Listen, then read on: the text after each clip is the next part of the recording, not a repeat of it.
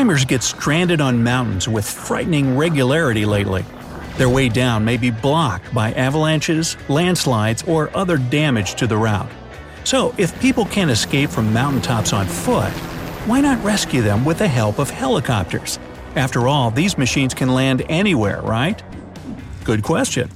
But it turns out that there's a serious reason why choppers don't fly all the way to the top of high mountains like Everest. Helicopters simply aren't designed to rise to such altitudes. So first, let's figure out how these machines work. In fact, you can describe the way helicopters fly in just one word – lift, which is the force that counteracts gravity. Yep, it's the very same lift that helps planes stay airborne. But while aircraft generate lift with the help of their wings, helicopters need rotors, also known as blades, to perform this impressive feat. The blades push air downward, which allows the chopper to move upward despite the force of gravity. But the lift produced by the rotors greatly depends on the density of the air. The higher this density is, the more comfortably and safely a helicopter can fly. But once you begin to rise above sea level, air density starts to decrease. Ever heard of people who couldn't breathe at high altitudes in the mountains? That's because of the lack of oxygen in the air.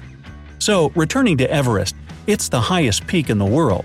At the top of this mountain, which reaches 29,030 feet, the density of air is only 1/3 of that at sea level. It means that the lift this air can provide is also 3 times weaker than it is in standard sea level conditions. And you should also keep in mind that a chopper needs to support not only its substantial weight, but also the weight of its crew, passengers, and cargo. In other words, the air at such altitudes isn't dense enough to hold helicopters aloft. On the other hand, there are special helicopters that can fly way higher than regular ones. They not only have larger blades and extremely powerful engines, but they're also very light. As you might guess, it costs a fortune to produce such a chopper. Normally, helicopters don't need to fly higher than their usual altitude of 10,000 feet, so they aren't equipped with such instruments. At the same time, there have been several helicopters that did make it to the peak of Everest, more than 29,000 feet above sea level. The first time it happened was in 2005, and the pilot who controlled that chopper mentioned later that landing was the hardest and most dangerous part of the trip. He couldn't understand where he was landing and whether he was going to touch down on snow above rock or snow above nothing. Also, pilots who fly high-altitude helicopters in the mountains must constantly calculate how much power they'll need for maneuvers like hovering, taking off, and landing at this or that altitude. By the way, temperatures and air pressure also define how safe a trip is going to be. Besides, pilots have to avoid landing choppers in places where there's even the slightest chance of a landslide or avalanche. All this requires not only incredible experience and skills, but also a good portion of luck. Well, I guess that answers my question about why helicopters in high places are incompatible. But hang on, there are some other things that confuse me about choppers. For example, why do some helicopters have wheels while others land on the skids? Well, almost all early choppers had wheels, just like airplanes. But since emergency landing sites were often just plowed fields, the front wheels of helicopters used to dig in, which made a forward-moving machine highly unstable during landing. On top of that, in sloping areas, wheeled helicopters sometimes rolled downhill. That's why skids soon became standard for all smaller helicopters. This way, they're able to land on soft surfaces and in hilly areas.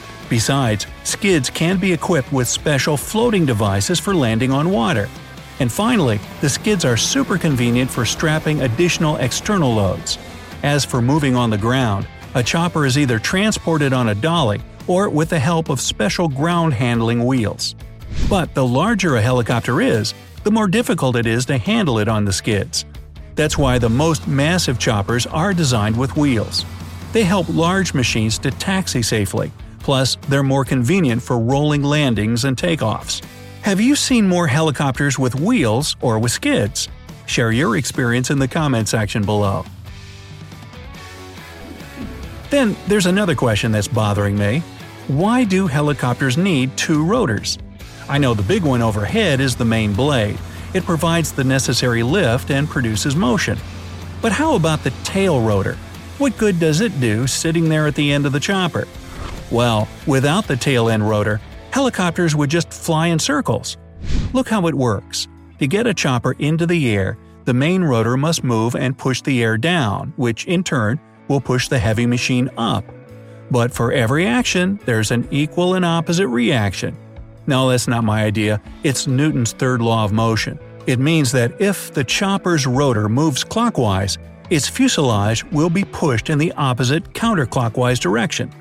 That's when the tail rotor comes into play. By rotating, this nearly vertical set of blades makes sure that the helicopter doesn't start moving in circles in the air and remains stable during the flight. Ever seen helpless choppers stuck in the air, rotating in one place? They most likely had their tail rotors damaged.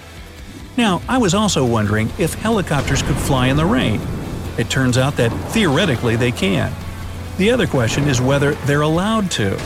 Rain alone does nothing to affect the ability of a chopper to rise in the air. After all, blades still rotate, and thrust still takes the machine upward. On the other hand, rain means low visibility, and according to the rules, choppers can fly only when visibility is good, so that pilots can see where they're going. That's why, unless a mission outweighs the risks, helicopters prefer to rest in the hangars during rainy weather. Okay, and how about flying at night? Actually, it's the same as flying in the rain. Choppers can do it, but prefer not to.